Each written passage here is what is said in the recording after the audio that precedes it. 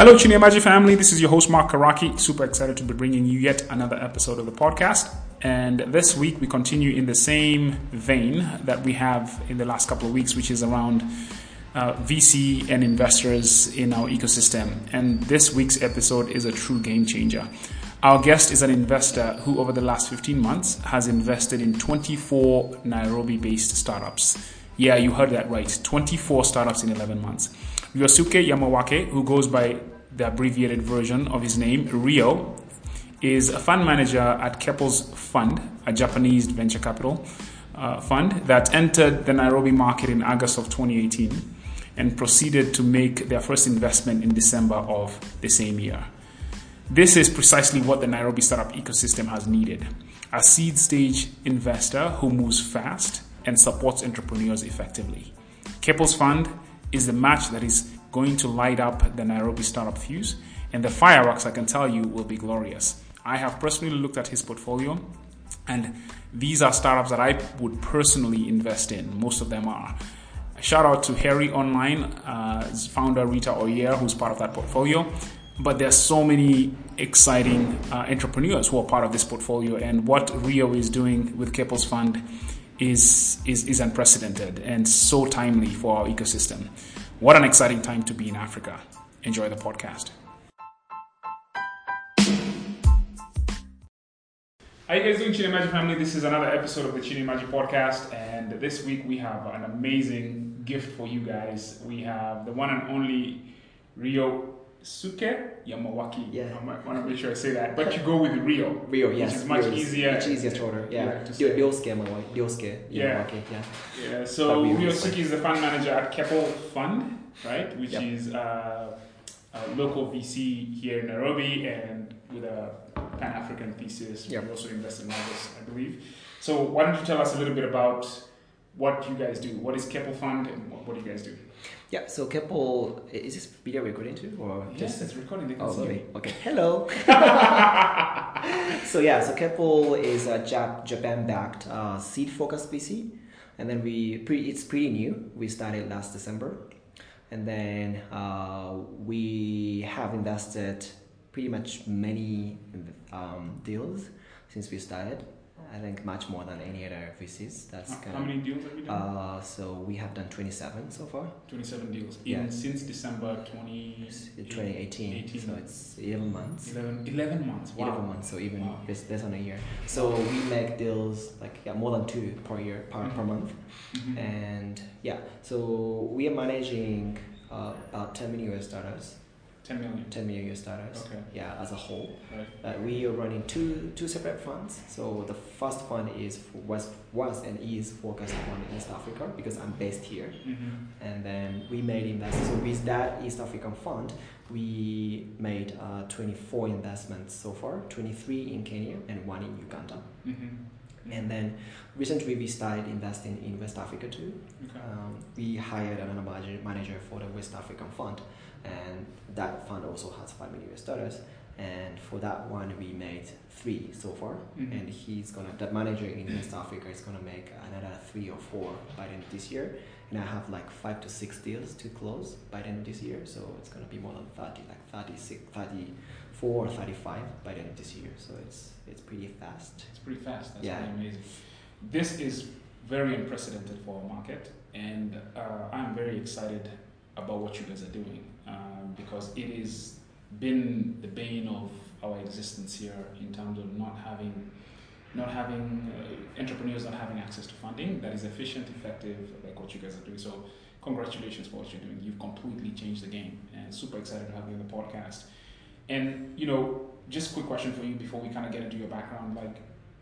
Was this your plan? Was this a thesis? Did you have a goal to invest in 30 startups in the first 12 months? Yeah. So it's kind of we had a loose plan. We don't plan many things. We are entrepreneurial. We are entrepreneurial in many ways. Yeah. In many aspects. Mm. First of all, So we have 3 partners, including me, me and another partner in Tokyo and another partner in West Africa. Right. And then all of them are kind of entrepreneurs. I'm running my own fintech startup right now, so I'm an entrepreneur at this moment. That's awesome. Yeah, and also my partner in Tokyo is also an entrepreneur. He is running a Series A tech company in Japan too. So he's an So you don't have a lot of time to kind of be doing yeah. twiddling your thumbs and talking philosophically about, is this a great investment to scale across? Yeah, so who knows? So our thesis is who knows? Who knows? So yeah, we are entrepreneurial, and also as you said, like we are also trying to like experiment a new model in VC. So the model we are trying to do here is not something that is unseen elsewhere. Mm-hmm. It's being tested in other markets, especially in Southeast Asia, and we are trying to replicate that model. But it's new because it has never tested in Africa. Right. But we are the first one to test it, so we are entrepreneurial. Right. And yeah, in terms of number, we don't have a specific number that we wanted to hit, but we had a notion that we have to spread our bet as much as possible. Right. And then we started with the East African fund, which is $5 million. Right. So notion is that at least maybe we want to hit maybe 40 deals. 40 deals in 5 million. In $5 million. $5 million. Yeah, $5 million. So our idea was maybe we will do 100K on average, and then deducting management fee, maybe we can make 40 deals in the whole fund. And now because we added another fund which is the same size, so we can do another 40. But now we are making, and we changed our strategy a little bit. Though we said like maybe 40, but now we want to hit more than that. Maybe by the end of the East African fund, we want to make maybe 55, something like that. Because we realized when we started, of course we are new, I'm new, I was never a VC investor before, so I was not even confident that I could find any fundable deals. But maybe after 6 months, I realized that, oh shit, there are so many good startups, Right. and then there's not enough money to support them. Right. So actually right now I'm in a position to have too many good deals, I would say. Wow. So we don't want to miss out the opportunities to have the next African unicorn or gazelle or whatever you call it. Or lion or Simba or whatever or else. Yeah, I like Simba, by the way. Yeah, Simba is a pretty good one. Pretty good, original. But anyway, so we're not afraid of making a mistake in the sense that our portfolio companies go under. It's okay. That's part of the game. That's part of the game. What we are afraid of is missing out. Yes, that's why we want to spread out that. So we recently decided to even go lower, like even the ticket size. Maybe we will go a little bit lower, like maybe 50K, but we make investment even quicker. Awesome. So even this month, I made a decision within 2 weeks. I had a meeting with another one new startup, and we made a decision within 2 weeks, and we're going to disperse pretty soon. So that's what we're doing. So you touched on the ticket size. So a couple of things I wanna ask. So your ticket size it seems like it's been evolving. Where did it start? What was the range of the investment range that we were looking at? So yeah, when we started, we said maybe it's from 50K to maybe 300K. Okay. But maybe we thought that most of them are in the range of 50K to 100K. Okay. And then and for the first maybe 5 to 6 deals, they're either 50K or 100K. Most of them are actually 50. Yeah, 50 or 100. Okay. Yeah, that's what happened to the first 5 or 6 deals.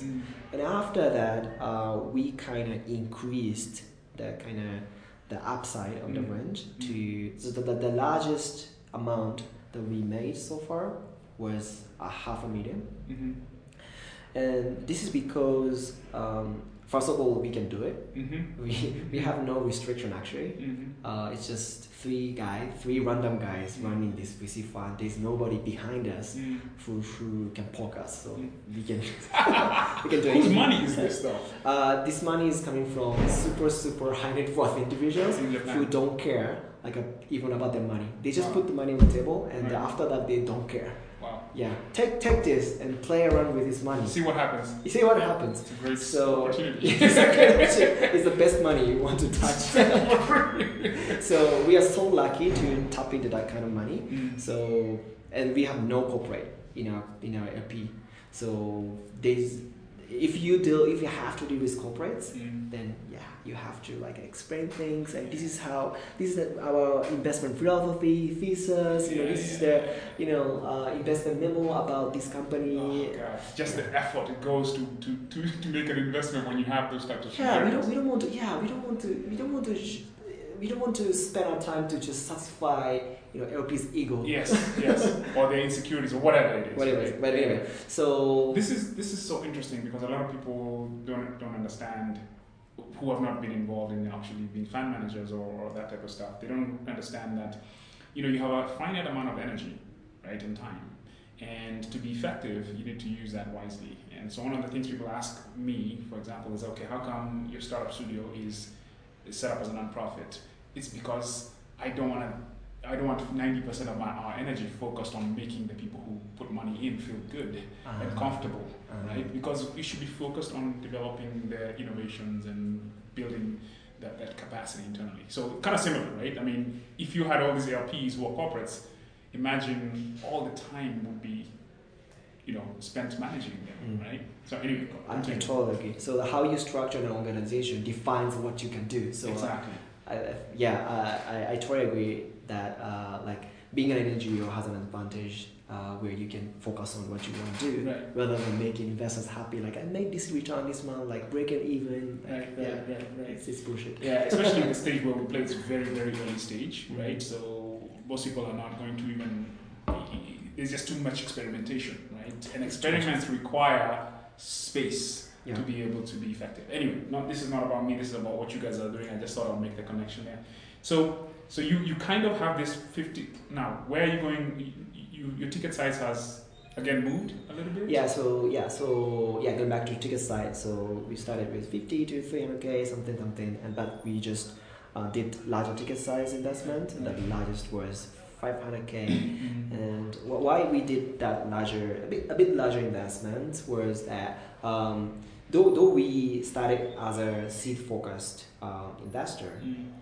And also, we still think we're seed focused, but because we made investments very quickly, and then other startups who already passed seed stage, Series A, Series B, they're like, hey, I like this. And then, on top of the speed, we also have unique connections with Japanese investor ecosystem. Okay.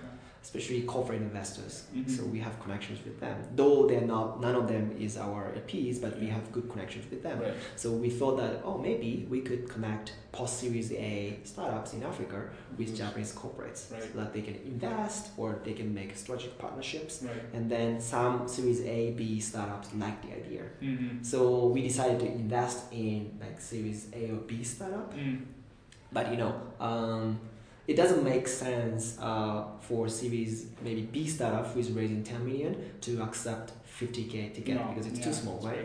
Yeah. So for the first deal that we did, like that, when I helped fundraising from Japan, we told them that let us invest in you as the minimum possible, and then. In exchange, so it's so small. Actually, the investment, $500,000 was even smaller than any other investors who participated in the same round. Right. But they gave us an exception because we promised that we would bring capability, and help to, and then that was the deal. And then it went pretty well. So I arranged a tour to take them to actually physically to Tokyo and set up more than 10 meetings with them. I was actually sitting in a meeting. Sometimes I had to translate, the conversations, and then it went well. And because it went well, there was another startup who wanted that. So because I made the first case kind of successful, so I can make it even lower. Like, oh, wow, okay. So you have a negotiating leverage. Yeah, leverage. Because for the first case, I myself didn't know whether it would go well or not. But because with the first success case, I could say like, here we go. Here we go. So for the second one, I did only like 150, and the third one, I did third one. Now it's 100. And then now, because I have 3 successful cases, I can say whatever, like, let me invest 10k, but I can help you. So it's like a loophole, It's like a loophole. you never expect to invest in Series B super famous startup with 10K, but it's possible for me now because I have that leverage. You've proven yourself. Yeah. That's awesome. I mean, I love, one of the things I like about you, Rio, is you are very entrepreneurial, you're very practical in how you think, and you also just execute. And that is just a breath of fresh air, right? And I'm sure entrepreneurs love you for that, because I'm sure they tell you all kinds of crazy stories of being in meetings with investors and for months and months and months. I've heard all kinds of crazy horror stories where somebody makes a commitment, and then when an investor makes a commitment, the entrepreneur says to all the other smaller investors, okay, we're just going to go with this one, and then that investor pulls out, and now you're left naked.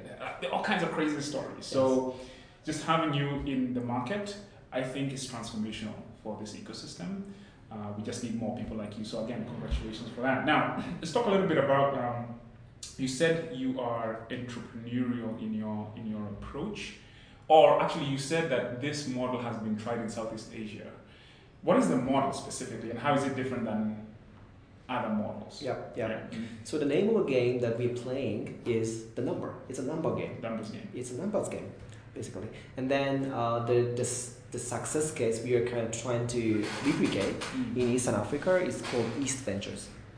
Sorry, East Ventures. East Ventures. Yeah, Western East. So East Ventures. Okay. So East Ventures is a VC fund that started in Japan. It's Japanese, purely Japanese. Okay, VC. so it's a pure Japanese. It's a separate fund that exists. Yeah. So it's okay. We have no connection. I mean, my partner knows the founders of the East Ventures, right.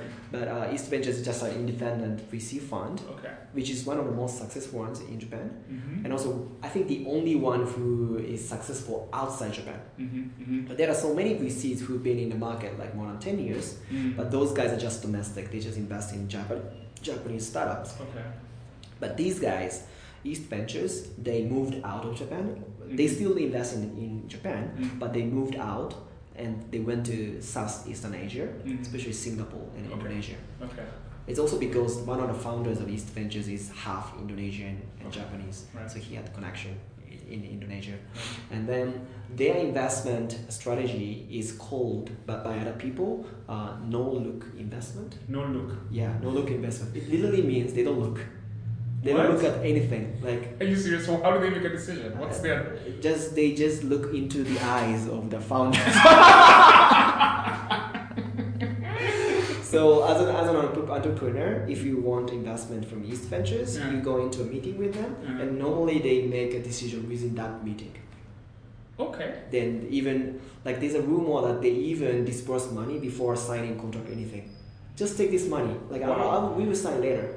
Wow. Okay. It sounds super risky. It sounds super crazy. Right. But they are just taking an extremely different approach than other VCs who think that they can actually cherry pick the successful startups. Which is crazy. Yeah. Which is crazy, right? But so East Ventures knows. They know that they don't know which one will be successful. Right. They're sure of that. Yeah, they're sure that so they make investments as fast as possible.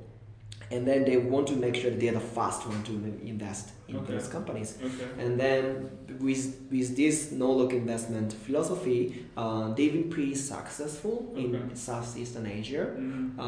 One of the most successful investment that they made in early days is Grab, the largest the bike hailing startup. And their Grab's, I think their valuation right now is like 20 billion.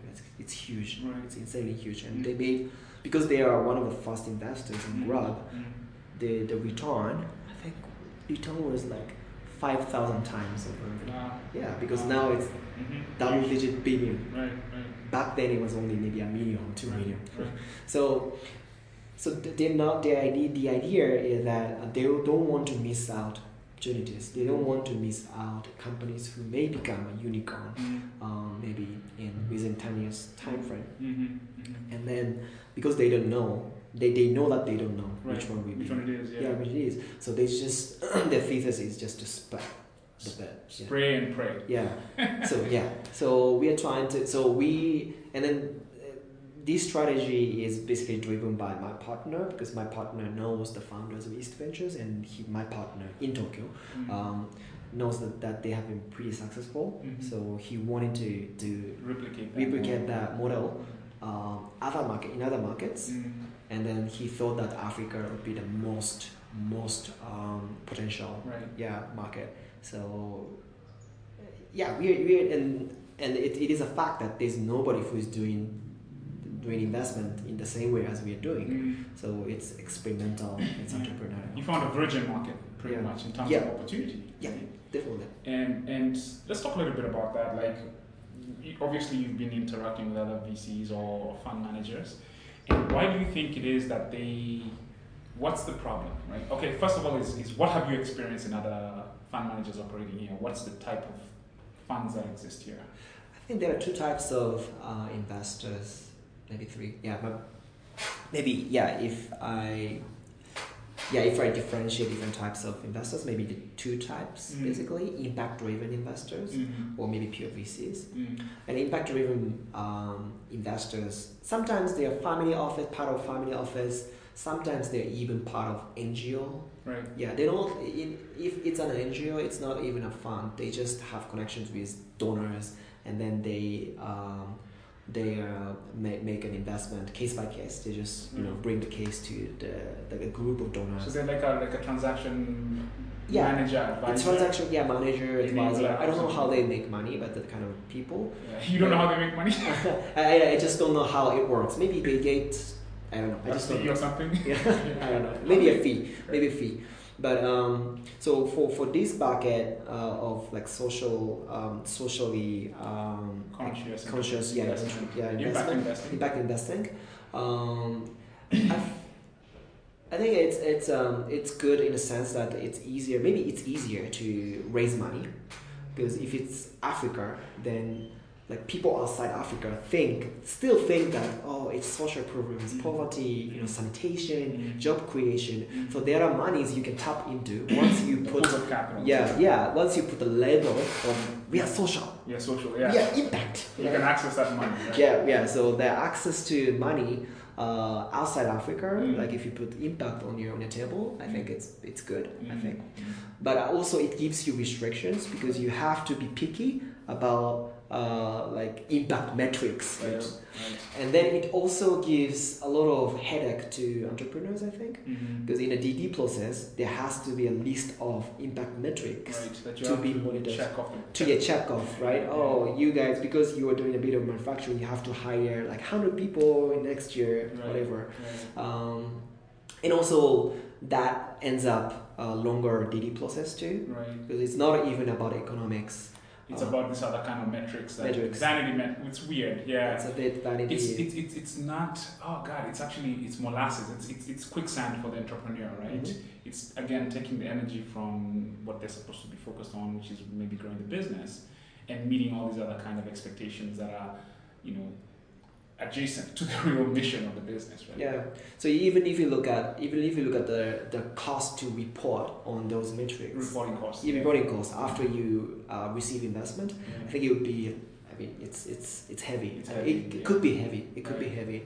And another bucket is maybe pure VCs. I think they are faster, maybe simpler, depending on the structure. As long as they don't have any corporate. I think that most of them have corporate LPs, but because they don't have impact metrics that they have to follow, the decision should be faster, more efficient.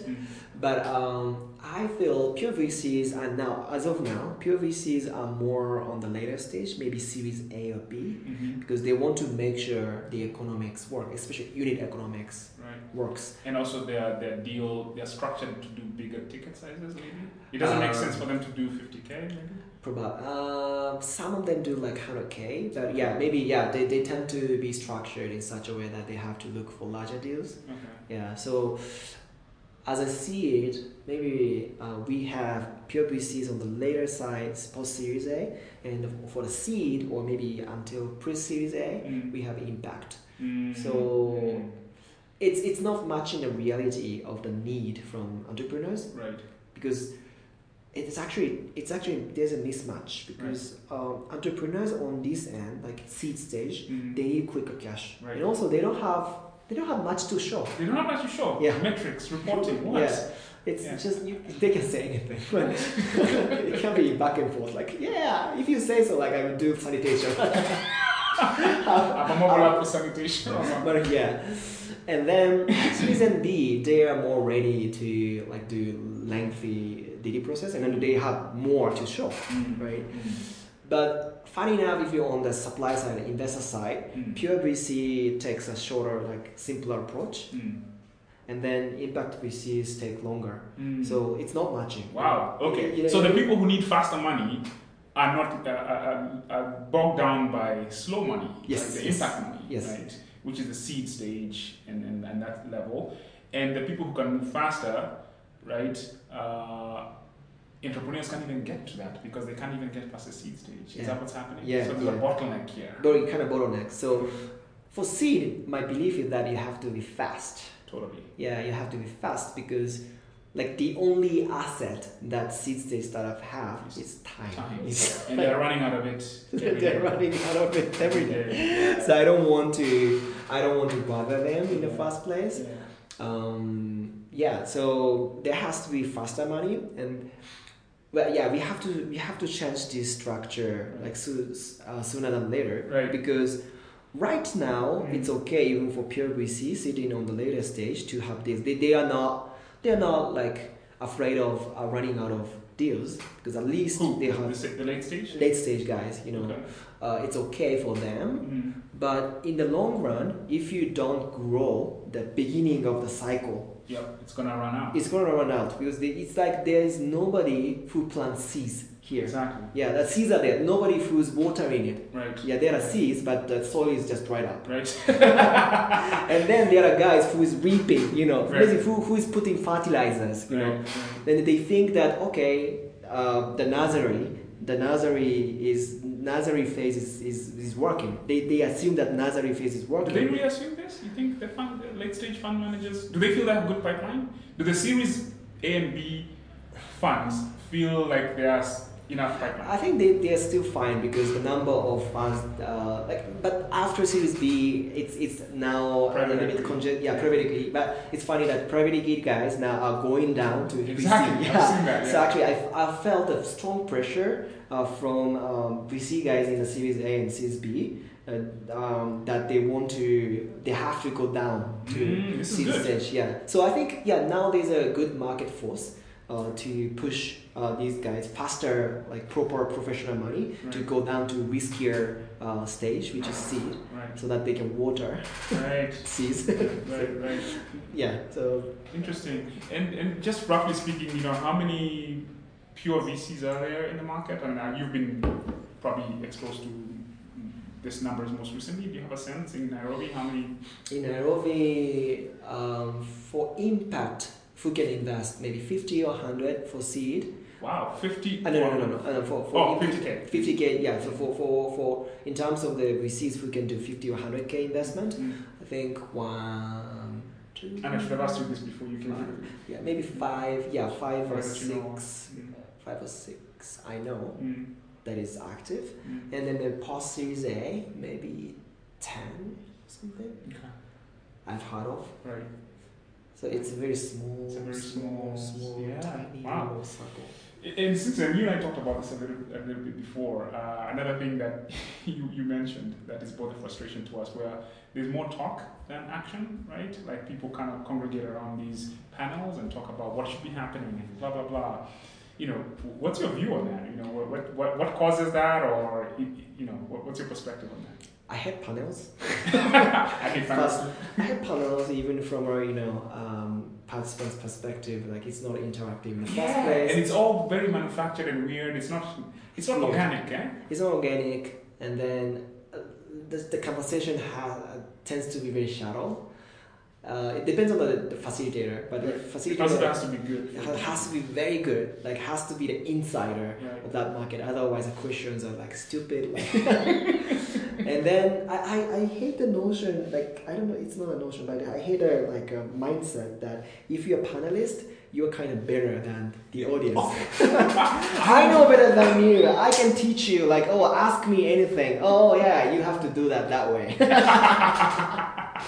Right. So do you find there's a lot of panels in events in Nairobi, the more than there should be? Or what's your perspective on that? Actually, I even get to attend conferences. So I rarely attend conferences.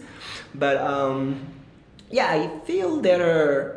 I'm not sure about whether there has to be more or less conference opportunities, right. But so far I don't see a lot of value coming out of those conferences or events because again it doesn't necessarily translate into practice. Yeah, outcomes of practice. Yeah. So, and I think our belief is that if we want to show something, we have to show by example. So exactly. That's not talking. So that's why we just focus on making investments. That's why we like crazily. Shut up and put up. That's it. Yeah, shut up and just do the investment. And then whether I was right, like we are right or not, can be testified by the result. Right. If we lose money from our fund, we are wrong. Right. But you can discuss whether our approach is right or not, but who knows? Right. Yeah. Right. Maybe in 3 years' time, time will tell. Right. So, and that's all about entrepreneurship. You can just draw a diagram about customer journey and everything, but who knows? Who knows? Nobody knows. Who knows? You only know the truth when you implement it, and then you get hurt. Exactly. So we are ready to get hurt, but at least like we want to act, we want to do. So that's. And then I personally don't have time to talk much on a panel because it doesn't help me to make deals. I love it. So we haven't even gotten to your background, and this is phenomenal. So in the last 11 months, how many deals have you looked at? How many entrepreneurs have you met with? I think more than I even stopped counting, but maybe 200 something. 200. Yeah. That's an insane pace. That's about how many a month? 20? 20 a month, yeah. But I did a lot in the first like even before. So December was the time when we made a first investment, and I came to Kenya in August. Okay. So between that time, I started to like meeting with investors, and then before December, I already met like 60 or something. So within 3 months or something. So that was the intense part of it. Wow. Yeah. So when I came here because I had no connection, zero. And again, remember I was not a VC investor or anything. I'm a novice. So I wanted to build my connection first to network to build my pipeline. So what I did was I did a one-on-one investor session at 3 co-working spaces. I have a NiLab and an Ivory Garage. And I met with about like 15 startups in a day and 3 days in a row. So I met with like 45 investors in 3 days. So that was the starting point. And then I picked 45 entrepreneurs. Yeah, 45 entrepreneurs. Yeah, 45 teams, I would say. So that was the starting point. And then from there, maybe on average, like I meet with like 10 or more than that. So yeah, that's why I don't even count, but maybe obviously more than 100. Yeah. Interesting. Yeah. Wow. And so then you make your first investment in January or in December. In December. Okay. So what is the craziest entrepreneur story you've ever met in terms of you told me some very interesting story. I don't know if you can remember that. So meeting all these people, you meet all kinds of different experiences of people who want money to build their ideas. What is the craziest one you've ever met that you remember? Yeah, so this is, I think, reflective of the reality of this. So I'll talk about one entrepreneur, and then this is reflective of the reality of the startup ecosystem in Africa in a kind of negative way. So I think Kenya or Africa as a whole has kind of premature startup ecosystem, but I am a big believer of this ecosystem because if you look at the top-notch guys, it's brilliant. They are super smart, super experienced, like they're rock stars basically. They are like as individuals, they're like wow, high in the sky. You know, I respect them. Like I want to work for you even. So that's one side of it. Right. But if you look at the bottom, and what percentage is that? Maybe 5%. 5%. Yeah. So out of the 200 you've seen, 5% of 200 is what is this? Like it's 10. 10, yeah. So there's 10 people out of 200 who are like, out of here, amazing. Yeah, or maybe more than maybe more than that. But I mean, to 5% in the whole ecosystem, probably, yeah. Right. But I'd say the deals I have are already kind of filtered out because I don't reach out to. I stopped doing that kind of event because it doesn't help. I'll touch on that. Why I stop it. But so now I only get deals through my network, especially from the entrepreneurs that I have already invested in. Right. So they only bring the best of best deals. So now you're not seeing a lot of volume, which is actually pretty. Yeah, it's going down. The volume it's not going down, but yeah, I don't have a huge volume of deals that come to me. Yeah. But maybe the deals, the quality of the deals that I see is more like it's better. Like top 20% of the whole ecosystem. That's so awesome. Yeah. The story was when I was doing a one-on-one event at I think it was at iHub. Okay. Yeah. So I was meeting with 15 startups, and then there was a startup about like e-commerce logistics. So before the event, like I asked everyone to give me the pitch deck so that I can have an idea to come up with right questions, and then the pitch deck started with a problem statement saying that like there's a bottleneck with logistics for e-commerce. E-commerce is going to boom, but logistics is a bottleneck, so I will fix it. I liked it. Yeah. So far so good. Yeah, so far so good. Well, like I give you 100 score to you. So far. It's like number one. Yeah, number one. Yeah. And then so I would maybe ask like how he wants to fix it and stuff. So I went into the meeting and the guy like talked about the program again, and I was fascinated. Like, oh, you're right.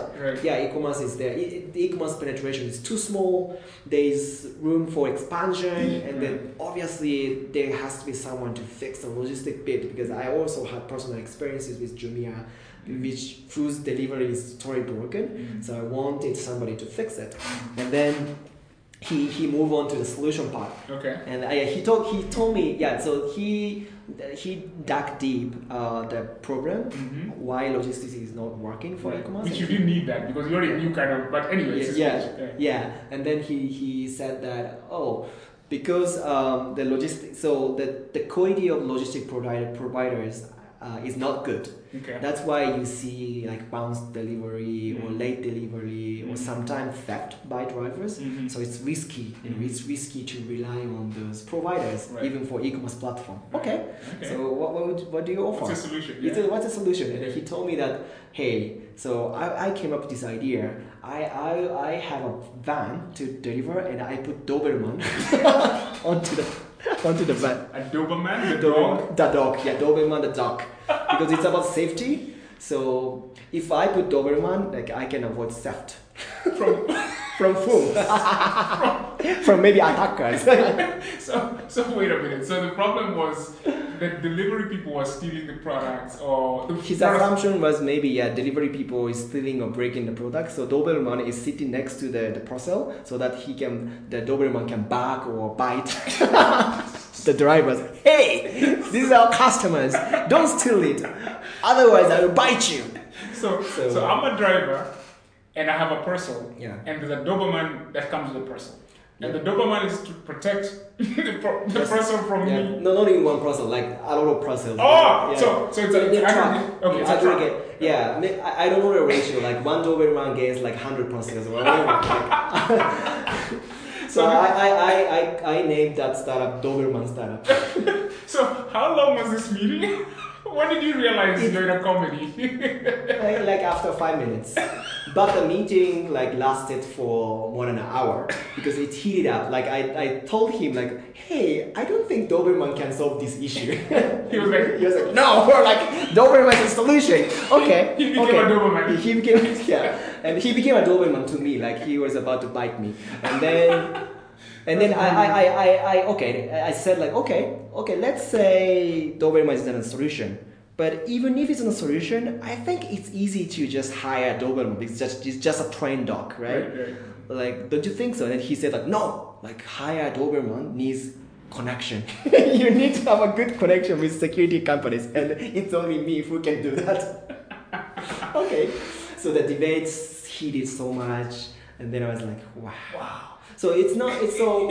I'm not. I'm not making fun of this startup process. I am making fun of it. This is a funny story. Yeah. but what I wanted to say from this experience is that like the quality of startup in this ecosystem is pretty broad. Like you have it's a vast range.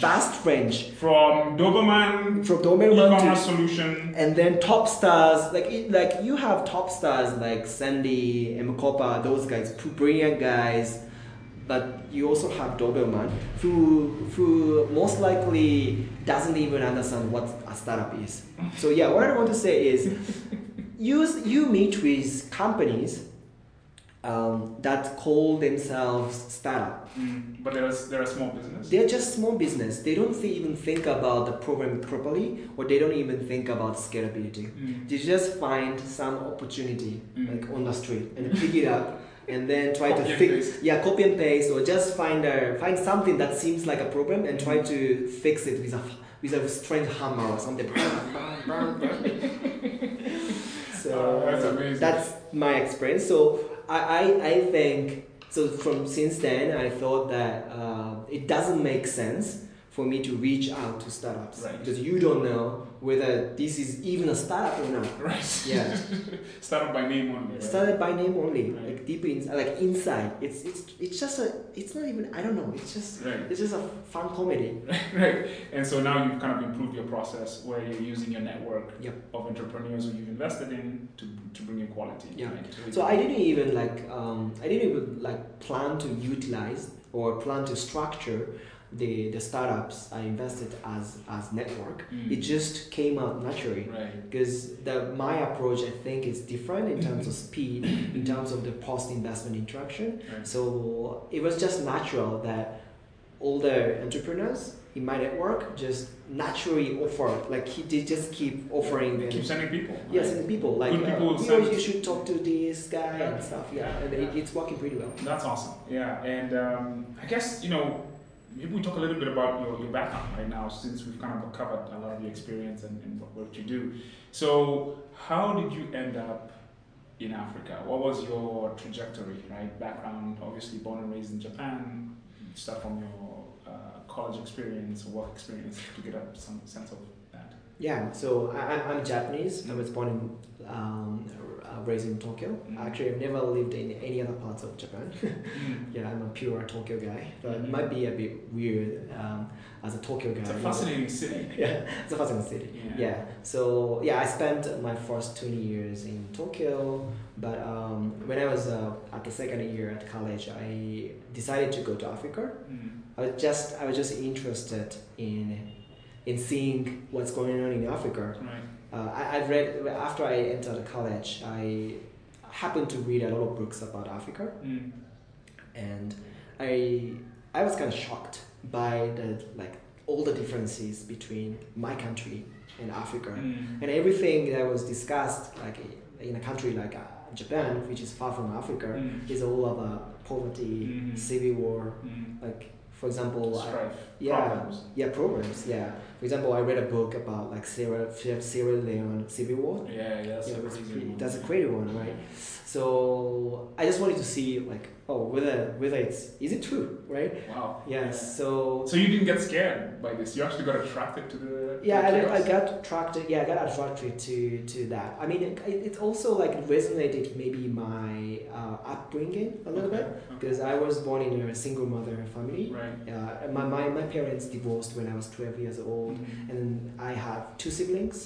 So my mother is not even. She was basically working part-time and stuff. So we are pretty. We are in a very humble household financially. So it kind of resonated with my upbringing. And also, I thought that and then because I was raised in such a poor family, I didn't have many choices in terms of high school or college. Is there a differentiation in Japan where there are better high schools and? Yes, I mean, if you want to go to the best high school, it's private school. You have to pay very expensive, which we couldn't afford at all. Right. So, what is the average education quality like? The average kind of high school? I think so. The good thing about Japan is everybody is used to be middle class. Okay. So anything in society, like it's middle class. You cannot, like as a member of Japanese society, you can access anything in the middle level. Right. So even in high school education, as long as you perform better in terms of study, you can get in maybe public high school, which is not too bad. Right. So I couldn't. Yeah, so my family couldn't even afford public school. Wow. Yeah, so I had to go to a private school that offered me full scholarship. Oh, okay. Yeah. Right. But there was only a handful. And then the reason why these schools with full scholarship give full scholarship is that the average academic level is not that high. You know, they want to get better level students. You know so what I mean? they give you a scholarship to improve the level. Improve the level, right? If Okay. it's the top notch, they don't need to give like scholarship because the brightest student just go there and pay. Right. So I went to a high school which is even below the average. So Wow. yeah, my high school is actually it's a very low level high school. Like people would be surprised if I say the name of the high school. Yes. In Japan at least. In Japan, in Tokyo. Yeah. It actually nobody. It's a high school like nobody knows. Wow. Yeah, okay. no, but it's But no. Tokyo is so big. I mean, do people know high schools? Are there brands like that? Yeah, there are brands. Yeah, there are totally brands. Like there are some high in Tokyo. There are 3 top-notch boys' high schools, Okay. and then like rich families always Take their kids. yeah scramble for those high schools. Wow. So obviously my high school is just out of that bubble. Right, Like right, it's right. just like something. It's just a small stone on the street or something. And then so I felt that I was kind of disadvantaged. Mm-hmm. Like I thought like until 20 years old I thought that it's unfair. Mm. Like why am I suffering? No, not suffering, but why am I suffering financially? Right. Why don't I have opportunities or options Right. that my classmates have because of money? Right. And in Japan it's pretty normal to go to cram school, okay, after school. Okay, it's a private school after school Okay. to especially prepare for college examinations. Okay. To like To study. Yeah. So people after like after 3 p.m., 4 p.m. Okay, you cool. go to cram school, Okay. and then you spend like 4 hours, additional 4 hours, 5 Wow. hours there every day. Like that's what normal Japanese people do.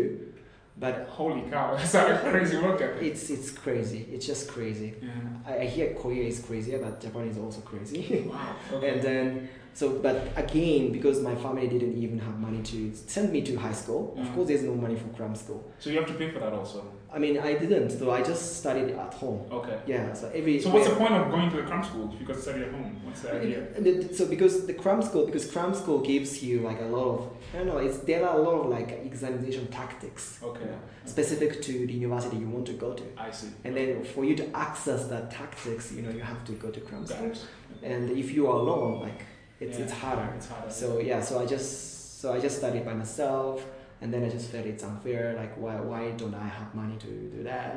Yeah. So but after I entered college and by reading books about Africa, I started to feel a bit ashamed. Because I thought that I was in an underprivileged situation. But if you look at what's happening outside Japan, like wow, it's not even comparable. It's totally different. Like if you what happened to Rwanda, what happened to Sierra Leone, what's happening to Central Africa, everywhere, like wow, it's crazy. So I felt a bit ashamed that I'm underprivileged. Actually, I'm privileged. I have a lot of privileges, but I didn't. Just by living in Japan. Just by living in Japan, I didn't realize that. So I felt ashamed, and then I just got this idea that I have to see it. Okay. Yeah. And then I was looking for opportunities because I had never lived outside Japan. Right. So I started to look for opportunities to live in Africa, and I found this program by Japanese Ministry of Foreign Affairs to send young people to Japanese embassies all over the world. Right. And then I applied for that, and then I told them that like any African country is fine, just take me to Africa. And then they picked me. How old were you at the time? 20 years old. Okay. Yeah. When I was taking exam, I was 19 years old, and then when I went there, I became 20 years old. Okay. So they picked me for Botswana. So I went to Botswana in 2008. Okay. So that's the time when I started the interaction with Africa. Exposure to Africa. And I spent 2 years in Botswana. It was pretty good experience for me. First of all, it was my first time to live in a foreign country. Everything is different, and all my colleagues are local Botswana people. And my English was not that good at that point, so I struggled to communicate. That was also pretty good, because you couldn't experience a situation where you cannot make yourself understood if you're in Japan for the first time. Like I felt like I'm totally stupid. Like every word I say, like people don't understand. I'm a baby. So it's a great experience. But even aside from that, so my experience in Botswana broke my perception that Africa is just with poverty and stuff. I just realized that it's different. Actually, it's diverse. If you go to different places in Africa, different aspects, different economic situations. Botswana is one of the exceptional countries in terms of political and economic development in history. So it was pretty fascinating. Like, actually, Botswana is Africa is not just about poverty or civil war. And then before I finished my term in Botswana, which was in 2010, I had a chance to come to Kenya too. In March 2010, there was a diplomatic event by Japanese ministry to send Japanese prince at that time, who is the emperor now. What's his name? Hirohito, yes. I'm not sure. I think. If you don't know your emperor. I think it's Hirohito. That sounds familiar. That sounds familiar. Yeah, maybe Hirohito. Oh my God. What a shame if I get it wrong. Because they changed that the emperor, the new emperor succeeded only 5 months ago. Yeah, I remember that. A big ceremony. I think Hirohito. Yeah. Anyway, Hirohito is the new emperor. That time he was a prince, and then it was the first time for any imperial family of Japan to visit African countries. Wow. So it was a very epic event. And then the prince was accompanied by about 100 officers from Japan. Wow. He came in a state jet. State jet with Japanese flags directly from Japan to Jomo Kenyatta. And then they picked Kenya and Ghana as two destinations for the trip. And then because the trip was so large in terms of logistics, so Japanese embassy in Kenya couldn't handle it, of course, because there was only like 10 people. So they needed help from other embassies. And then I was invited to that event. And then I spent 2 weeks for the preparation, and it was pretty exciting experience on its own. But at the same time, I had a chance to like walk around, interact with people here in Kenya, and then it was amazing. It's amazing, especially because my experience in Botswana. Botswana and Kenya are two different. Contrasting. Yeah, contrasting. The contrast was so just astonishing. Because Botswana is one of the most people call it a successful African country in terms of politics and economy. But at the same time, it's a very small country. Population is only 2 million, and the capital city only has 200,000 people, which is a small town. It's Kilimani. It's Kilimani. Kilimani as a capital city. You can imagine. Yeah, it's amazing. Yeah, it's spread out, right? So when I came here, though I came from a city that one of the largest cities in the world, which is Tokyo. So 18 million? We have 130 million people. 130. No. 18 million. 30 million. 30 million. Yeah, in Tokyo. Yeah, sorry, 30 million. So 30 million people living in Tokyo. I'm from that area. Yeah. My whole life was there. Right. So I felt that I'm a city boy, But I had a weird feeling when I came from Botswana to Kenya that wow, it's a large city. City, man. This is city. That's crazy. Yeah. So I was blown away by the energy here, and also chaos. Yeah. So since then, I wanted to do something, especially business, by myself. That became my focus. And then, so after Kenya, I left Botswana and went back to Japan. And again, I was still a college student, so I had another 2 years to go. So I finished 2 years in Tokyo. And then I joined a company called Mitsui. Mitsui is a Japanese investment and also trading company, one of the biggest companies in Japan. And I joined Mitsui because I wanted to do businesses in Africa, and they have exposure to Africa. And then I joined their mining team. So basically what mining team does is to acquire mining assets, be it exploration right of deposit, operational rights, or even acquiring mining companies itself, or buying refineries, or maybe some ancillary like logistics companies, whatever. And I was involved in several mergers and acquisition deals in Africa. So I was happy with that because I wanted to do projects in Africa. Right. But it was exciting. The last deal I was doing was in South Africa. We are trying to acquire the largest manganese mine in the world. Largest manganese mine. Yeah, okay. Manganese mining company. It's called Samanco.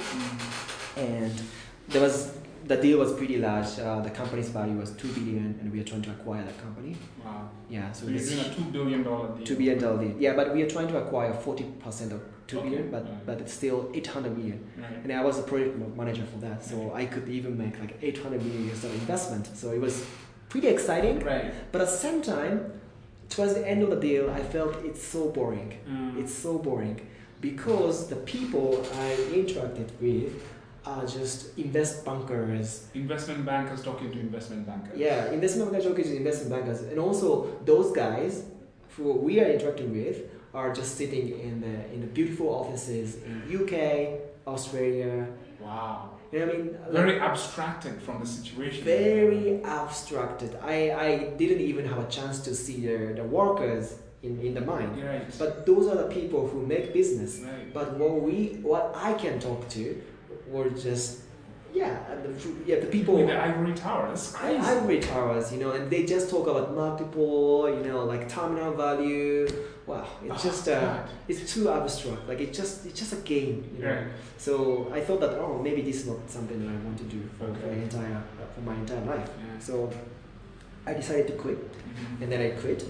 Then I thought I could move directly to Africa, but I was not quite confident. Like I was scared, I think, whether I can do something by myself. So I just, as an excuse, I just went to business school, like a typical motivation for any people with MBA. Right. So I went to UC Berkeley for my MBA, and then I spent 2 years there, and I was basically thinking about business ideas.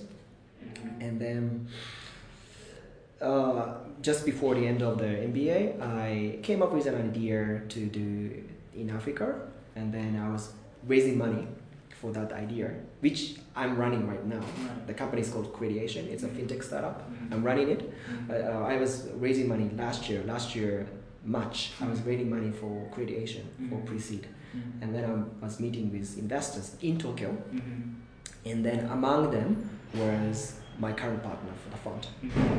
So I was basically pitching my idea, and then basically you're the entrepreneur pitching to an investor. Yeah, pitching to the investor. And then I'm pitching it, and then he said, "Oh wow, your background is great, and I like your idea." So I thought like, I can get investment from him. And then he said like, "By the way, I have something to pitch to you." And then he started to talk about this idea of doing VC investment in Africa. So he flipped the purpose of the meeting, and then you have to do it with me. And then I was confused, like, are you investing in me or like what's happening here? And I told him that I was not quite sure whether I want to and I can do that because my focus is to build a company. Yeah. And he said, "Oh, it's okay. Take your time. So let's meet in 2 months' time." So we met after 2 months, and then I was just telling him that about my fundraising for my startup. And then he was like, okay, oh, that's great. And then he again halfway through told me that, by the way, did you think about the fund? Right. And I told him, I'm still thinking about it because I'm doing fundraise, you know. Right. And then he told me, okay, then let's do it because I have already raised money for you. Wow. And what? Like, how much did you raise? I raised $3 million for you. So why don't you do it? And then, by the way, I used your name as an investment manager already. You have no choice. Oh yeah, I have no choice. I didn't say yes or anything, but he was just confident that I would join. Right. So I had no choice to join. And then I was lucky enough that I already got some soft commitment from my startup too. So I knew that I would move to Kenya anyway. Okay. So if I moved to Kenya physically, then maybe I could manage both. Though I had no confidence, but I just try it out. So I moved here last August, and that's how. And now I'm where I am. Yeah. That's awesome. What a great story. I mean, like I said, the first time I met you, I was like, this, because you hear a lot of, there's a lot of activity and people coming into the ecosystem, and everybody usually is, people who've been around for a while are super skeptical. Even when I moved back, people are super skeptical. Oh, this is another person who's returned from the US. So there's always this kind of and I think it's because they're tired. They're tired of people coming in and promising that they're going to make a difference and make a change. A lot of times people just come in and cycle back out or don't do anything that they promised. So, when I met you the first time, I wasn't sure what to expect.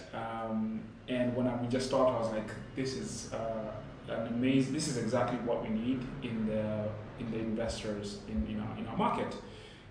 Just people who are down to earth, people who are very practical, people who have a genuine good intention and they follow through. They just not talk.